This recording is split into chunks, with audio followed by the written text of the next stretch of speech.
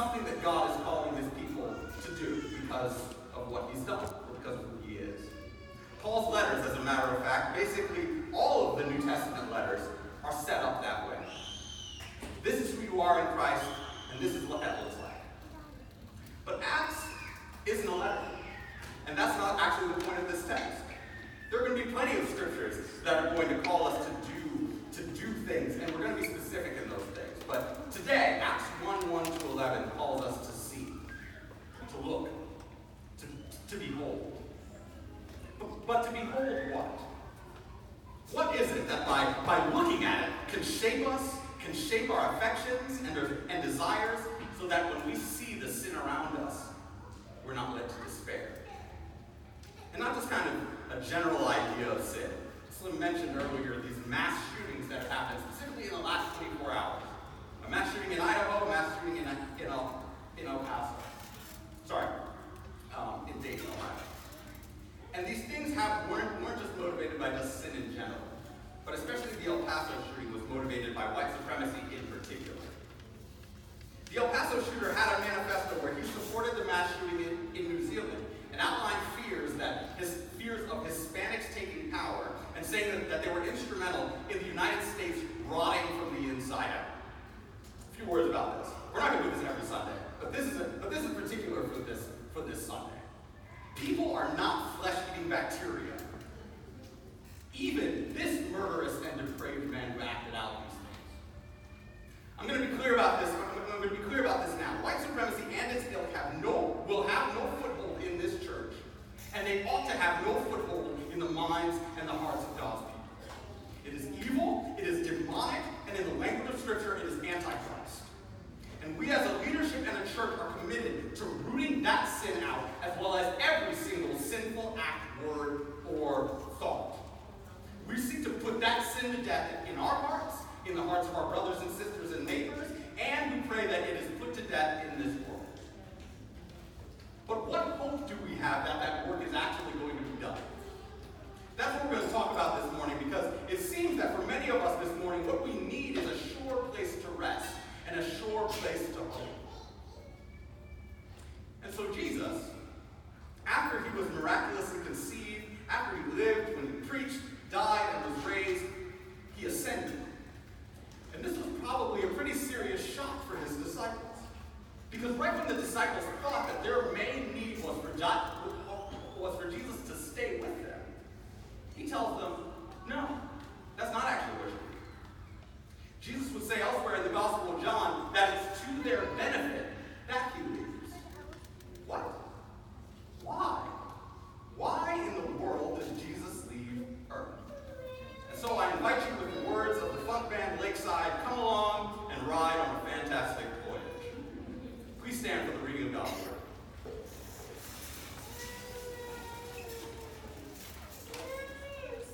So we're reading from Acts 1:1-11. In the first book, O Theophilus, I have dealt with all that Jesus began to do and teach, until the day when he was taken up, after he had given commands through the Holy Spirit to the apostles whom he had chosen. He presented himself alive to them after his suffering by many proofs, appearing to them during 40 days and speaking about the kingdom of God. And while staying with them, he ordered them not to depart from Jerusalem, but to wait for the promise of the Father, which, he said, you heard from me. For John baptized with water, but you will be baptized with the Holy Spirit not many days from now. So when they had come together, they asked him, Lord, will you at this time restore the kingdom to Israel? He said to them, it is not for you to know times or seasons that the Father has fixed by his own authority, but you will receive power when the Holy Spirit has come upon you. And you will be my witnesses in Jerusalem and in all Judea and Samaria and to the end of the earth. And when he had said these things, as they were looking on, he was lifted up, and a cloud took him out of their sight. And while they were gazing into heaven as he went, behold, two men stood by them in white robes, and said, Men of Galilee, why do you stand looking into heaven? This Jesus who was taken up from you into heaven will come in the same way as you saw him go into heaven. The word of the Lord. Thanks be to God. Let's pray for a second, and please be seated. Heavenly Father, we thank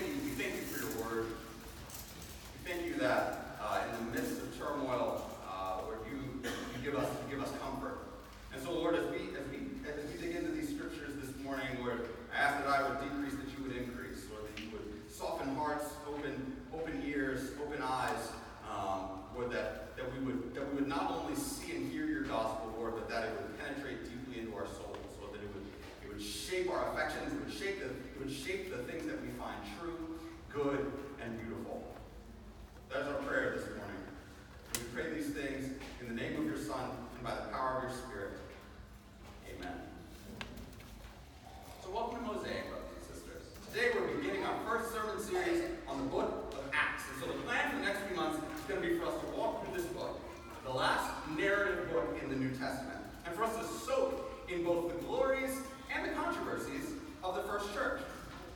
But this morning, our primary question is, why did Jesus leave? But before we get to why he left, we have to be on the same page about why he came. And so the first thing we've got to get a grasp on is this first book that Luke, the author of Acts, is referring to. And that first book is, of course, the Gospel according to Luke. And so in the beginning of Acts, Luke summarizes his Gospel as all of the things that Jesus began to do and teach until the day he was taken up. Well, what does that entail? Well, I don't have time to go through the entirety of the book of Luke, but we're going to do some of it. So, let's be reminded of Jesus' words when he started his ministry. He stood up in the synagogue in his hometown and quoted Isaiah 61. And so this is Luke 4:17 to 21. And he says, yes. And the scroll of the prophet Isaiah was given to him. He unrolled the scroll and found the place where it was written, "The Spirit of the Lord is upon me, because he has anointed me to proclaim good news to the poor. He has sent me to proclaim liberty to the captives and recovering of sight to the blind, to set at liberty those who are oppressed, to proclaim the year of the Lord's favor." And he rolled up the scroll and gave it back to the attendant and sat down. And the eyes of all the synagogue were fixed on him. And he began to say to them, "Today, this scripture is fulfilled in your hearing." All things considered, that's a pretty hardcore way to start your ministry. But the people who heard him had an idea of what that meant because they knew their scriptures. If you're in here wondering why Christians spend so much time poring over and being fed by this Bible, here's your answer. Because the book is not just, as you may have heard, basic instructions before leaving Earth, the acronym of the Bible. Yes, there are instructions in there, but that's not what the whole thing is about. What the scriptures are, fundamentally, are a story about God's faithfulness to a people, even in the midst of their constant unfaithfulness. It's about a God who enters into a covenant with a people whom he has chosen, where a covenant is a kind of contract, but in the case of God, it's a series of promises that he makes to the people that he's going to save. These promises bind him to his people, and they bind his people to him. And in these promises, in this covenant, he promised a king who would free the people of Israel from bondage, from exile, and from their sin. And the earliest we see this is in the book of Genesis. In Genesis 3, if you don't know the story, after God creates human beings, he creates them very good, he places them in the Garden of Eden, and he makes an agreement with them. He tells them, you guys can eat from any tree in this entire garden, except for the tree of the knowledge of good and evil. You eat from that one, in that day, you will die. Well, guess what? Long story short, they eat from it. They're kicked out of the garden, and they pass this tendency towards sin, this tendency toward disobedience, toward hatred of God, toward hatred of neighbor. They pass that on to all of their offspring, to each and every one of us.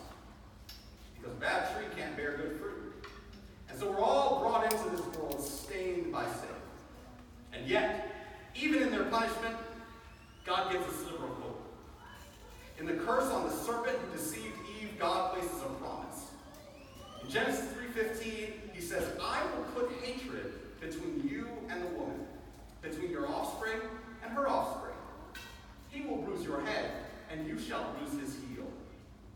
This is the first declaration of a gospel that will be preached throughout the Old Testament. That through the slavery of Israel under Egypt, through their journey through the wilderness and into the promised land, through the judges, through the kings, through their being exiled in various foreign lands, that a king, an eternal king, was coming. One who would suffer an injury on his heel from crushing the head of the serpent. One whose injury would, in the grand scheme of things, seem insignificant when one viewed the magnitude of his victory. That's going to be important in a minute. But the people hearing Jesus in the synagogue would hear that Jesus was claiming to be that servant prophesied in Isaiah. That if they could hear the text, they would think, if their ears and eyes were open, that the king has come. And throughout his ministry, Christ emphasized that he was Lord over all, and that he cared for all. Not just Jews, but Gentiles. Not just men, but especially women and children. Okay, that's all right. Especially the poor. Especially the marginalized. It's these whom Jesus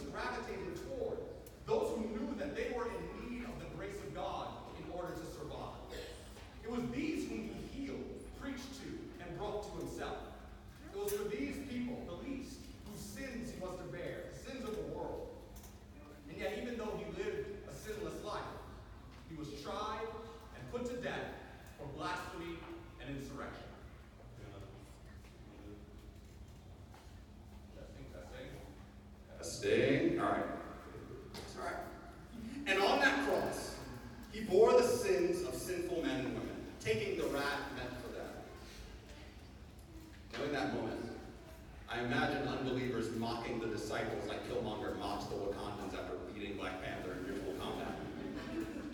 But I'm going to work Black Panther into all these sermons. Just be ready. But after kicking him on the ground, he says, "Is this your king? Is this your king? Beaten, bleeding on a cross. Is this the one whom the angel told Mary would be great and would be called the Son of the Most High? And the Lord God would give to him the throne of his father David, and he will reign over the house of Jacob forever, and of his kingdom there will be no end." This Jesus? Is this your king? Of course not. And for almost 3 days, the disciples had to sit in that. They had to sit in that despair. The guy that they thought would be the answer to their prayers, their hopes, and their dreams was dead and buried. But then, early one Sunday morning, as the churches I grew up in say, and the easiest way to describe the event, he got up. And we're going to find in Acts, however, that Peter and later Paul say it in a little different way. They say God raised him from the dead. That God the Father raised God the Son from the dead by the power of God the Spirit. Why? Because it is a reminder that this is all the work of the triune God, promised beforehand by the Scriptures. Jesus didn't just get up by himself. He was raised in accordance with the Scriptures, and the game is back on. Verse 3 of Acts 1. He presented himself alive to them after his suffering by many proofs, appearing to them during 40 days and speaking about the kingdom of God. And part of what he's doing in this time is what we just did. He's walking his disciples through the Scriptures, showing them that in the law of Moses, in the prophets, in the writings, all of it's about him, and he needed to fulfill it. That seed of the woman from Genesis, that's Jesus. The priest, better than all the priests, Jesus. The sacrifice for sin that's better than all other possible sacrifices for sin, that's Jesus. The king promised after David, Jesus. The servant promised by Isaiah, Jesus. But importantly, after he does all these things, he has a step that the disciples are supposed to act out. He says, repentance. That's the nature of our bodies. We can only be in one place at one time. And so there was a time when that body walked on this earth, but now that human body is at the right hand of the Father. As Heidelberg told us earlier today, our flesh, that is flesh like ours, is in heaven, exerting power over all of creation. This is insane. And in order for Christ to exert that power through his Spirit, because that's how he does it, we're told that he had to leave. So that's why. That he came to save and to start this kingdom. To die for our transgressions and to be raised for our justification. For us to be set right with God. And he was lifted up to make his kingship complete and to extend his work in the world through the Spirit. He came and dwelt with us, but he left in order to dwell in us. Grace and mercy came in a special way in Jesus Christ's descent to earth and in his ascent to heaven. That grace and mercy didn't stop. It was extended. That, brothers and sisters, is amazing. And that's the first thing for us to know about the gospel, that is not just about you. It's about Jesus. And that's why I spent all this time talking about Jesus and who he is and what he's done and what he's doing. Because that's what the book of Acts is about. The only thing that you contribute to your salvation is your need to be saved. God in his grace and his mercy does the work. And we constantly need to be reminded to keep our eyes fixed on him. Because in this text, because Jesus ascends on a cloud, it forces our gaze upward with the disciples, upward at the Son of God. But ought our gaze remain there? Let's finish the passage and see.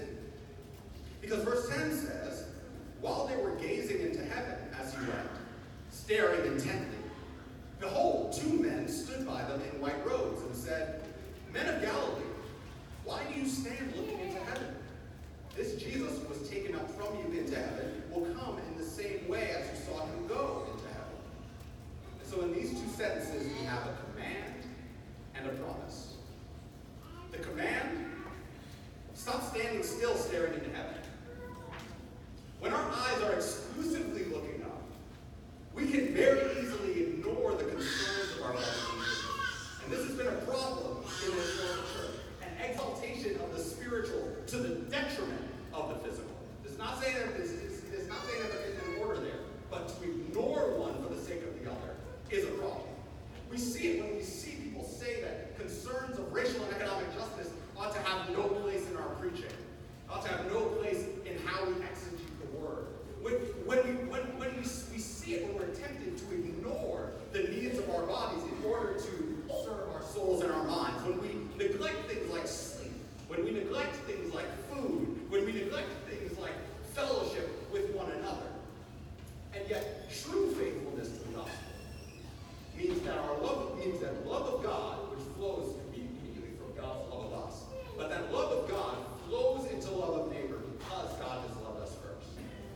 So the early church, which understood itself to be saved by the grace of God, and which understood other human beings as created in the image of God, took in infants that were treated like unwanted garbage by Roman society and raised them in the family of faith.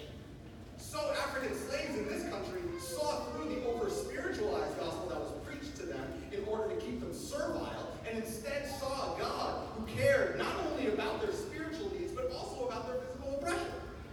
So we must not merely be an upwardly gazing people, though we must be, but we must be a people who recognize that the goal is upward and the mission is outward.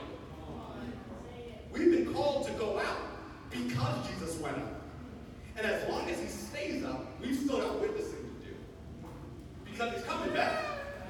And that's the promise. He's coming back the same way that he came. And that's the third and final cloud appearance. Because the clouds show up in Luke's gospel and in Acts 3 times. First time they show up is when he's transfigured on the mountain. And only Peter, James, and John see him there. But the 11 see his glory when he's raised up into heaven.